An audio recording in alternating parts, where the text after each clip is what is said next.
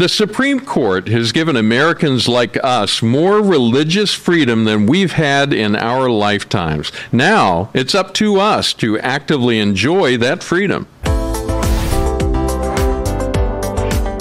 Hi, I'm Stuart Shepard, and this is First Liberty Live.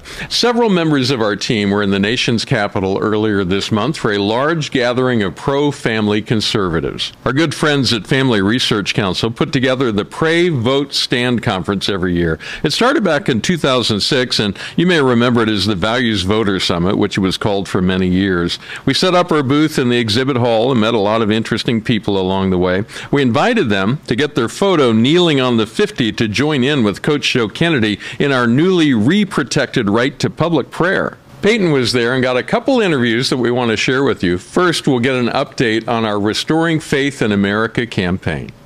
Hi everyone, I'm Peyton Luke and we are here at the event Pray, Vote, Stand in Washington, D.C. and I am here today with Matt Krause. Now, Matt Krause can explain to you all the details of our Restoring Faith in America, but Matt, I just want to mention monuments for a minute, because I know our team, while we're in Washington, D.C., we've been looking at Washington, D.C. and the monuments that are here, but particularly religious monuments. Restoring Faith in America is such a part about restoring those monuments and protecting them in other parts of the nation. So I just want to let you speak to that. Yeah, it's actually a great point. One of the things that kicked off Restoring Faith in America was First Liberty's defense of that Bladensburg Cross, right? One of those monuments that were set up after one of our world wars that honored the men who gave their lives, the ultimate sacrifice for their country, right, and their community. And so, unfortunately, we had to go to court to keep that Bladensburg Cross up because there's some that wanted to take that down. But fortunately, First Liberty won that case. But we didn't stop there. In 2022,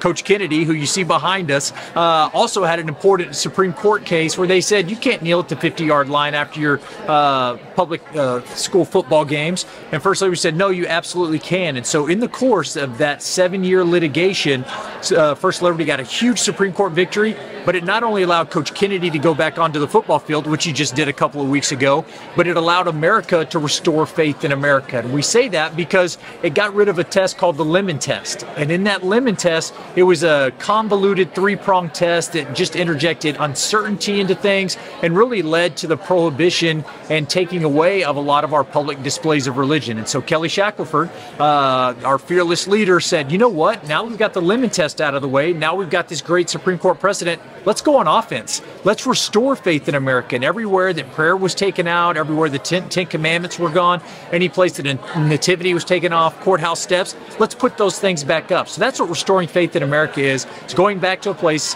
and doing things we haven't had the ability to do in 4 or 5 decades and putting that back out there. That's amazing. And of course, in First Liberty, we defend cases in so many different areas, like whether that's the military, schools, churches, houses of worship. And so what do you think are some of the things that's so important for the everyday person to know about their rights and how it connects with Restoring Faith in America since we won the Kennedy case and since the overruling of Lemon? Yeah, so many times we focus on the negative or the bad news. This is actually a golden era of expressing religious liberty, thanks to the Bladensburg Cross case, the Coach Kennedy case, and then even this summer, in a unanimous opinion from the Supreme Court, which is pretty incredible, in our Faithful Carrier case with Gerald Groff, where they told him, hey, just because you're a U.S. Postal employee doesn't mean you leave your religious rights at the door. And so that's opened up a whole new avenue for employers and employees to express their faith at work in a way that we haven't had in decades. And so I want the listeners to know, no matter where you are, if you're in a school, if you're at your job, no matter where you are, you have religious rights. You have the ability to express your religion freely. First Amendment guarantees you that right to free exercise, and we want to help you do that. So I would encourage everybody to go to rfia.org, stands for restoringfaithinamerica.org, rfia.org, and they can learn how they can restore faith in America wherever they live and with whatever they do. Well, thank you so much, Matt, for your time and for everything you're doing to spread this message and the details so people know their rights. Yeah, it's an honor. We're here in D.C. today, but we'll be somewhere else tomorrow and somewhere else after that. Yeah. And it's an honor to be able to take this message that you can restore faith in America, and we hope that everybody will do it. That's so awesome. Thank you. Yep, thank you. If you want to learn more about that project, the website again is rfia.org. That's for Restoring Faith in America, rfia.org.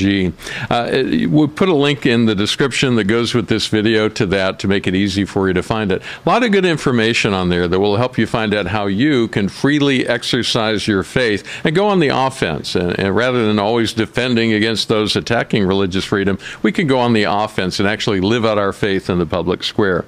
Peyton also ran into one of our clients at the conference. He lost his job over a social media post. She finds out how things are going for him. And we ran into our client, Jacob Kersey. You might remember him from a couple months ago. He was the former police officer that was fired for posting his biblical views on marriage. But anyway, we just wanted to catch up with him today. And so, Jacob, how's it been going and how are you doing? Well, first of all, Peyton, I'm going to say I'm delighted to see you and the entire First Liberty team here at Pray Vote Stand.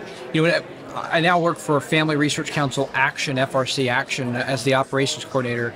And one thing about this conference, Pray Vote Stand, is that we want to encourage believers all across the nation to be willing to take a stand, to stand before men about what the truth of the Bible says, about what God has to say, and stand for Christ and for other believers. And you all at First Liberty defend those who do and experience backlash for that. In fact, I was one of those, and those who support First Liberty and follow along probably remember back in January this year when I was forced out of my position as a police officer there in Port Wentworth, Georgia, for simply stating what Scripture, the Holy Bible, says about marriage. Essentially a paraphrase of Ephesians chapter 5. And I experienced a lot of hostility because of that, from my police department, being put on leave, being led to believe I was fired, and eventually being essentially given an ultimatum saying you can either resign now or you'll get fired later.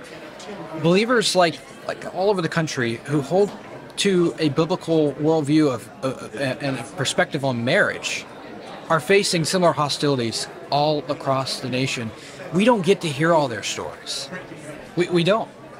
How many other believers are out there, perhaps even some listening or watching this right now, who say, you know, I've experienced similar things at work because of a biblical belief that I have. And it might be discouraging. You might feel like you're all alone. The thing that I'm grateful for is I found out with organizations like First Liberty and now being at Family Research Council Action and here at Pray Vote Stand, is you realize you're not alone. And I hope those of you who are watching, wherever you're from, realize you are not alone, that there are believers who are taking a stand. I think of Coach Kennedy, right, who only kneels before God and stands before men. There are people like that all over the nation. You are not alone, and I just want to say thank you and all of you at First Liberty for standing with us. Well, it was our honor to fight for you and continue fighting for you in your case with the Port Wentworth Police Department. But that has to be so different working with FRC. Now, it sounds like it's perfect for you. It's a perfect job. But at the same time, that has to be so different after being a police officer. So how has that transition been for you? Yeah. Well, I do love law enforcement a lot. Law enforcement holds a special place in my heart. It's a huge part of my childhood.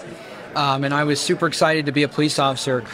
But you know, transitioning now, I'm in an office, so, you know, before I like to joke with people that I can't put my mobile office in drive and take it for a spin anymore. I have to actually get up and walk around the office when I want to change the scenery.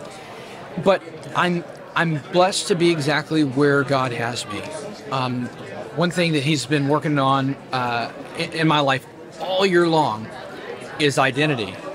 And when you're, you know, especially first responders, and for many Americans, I think it's also an American thing, right? That we place our identity, who we are, in what we do. Mm-hmm. You know, most of the time, I've realized this. Other people brought it to my attention. When you meet someone for the first time, most of the time you'll say, "What do you do?" You know, after you get names, because we have our identity so wrapped up in our occupation, what gives us a paycheck.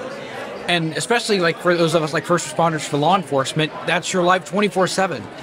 And I can remember just thinking like one of the most important things people can know about me when I was a police officer is that I'm a police officer, because that says so much about who you are, what you've accomplished.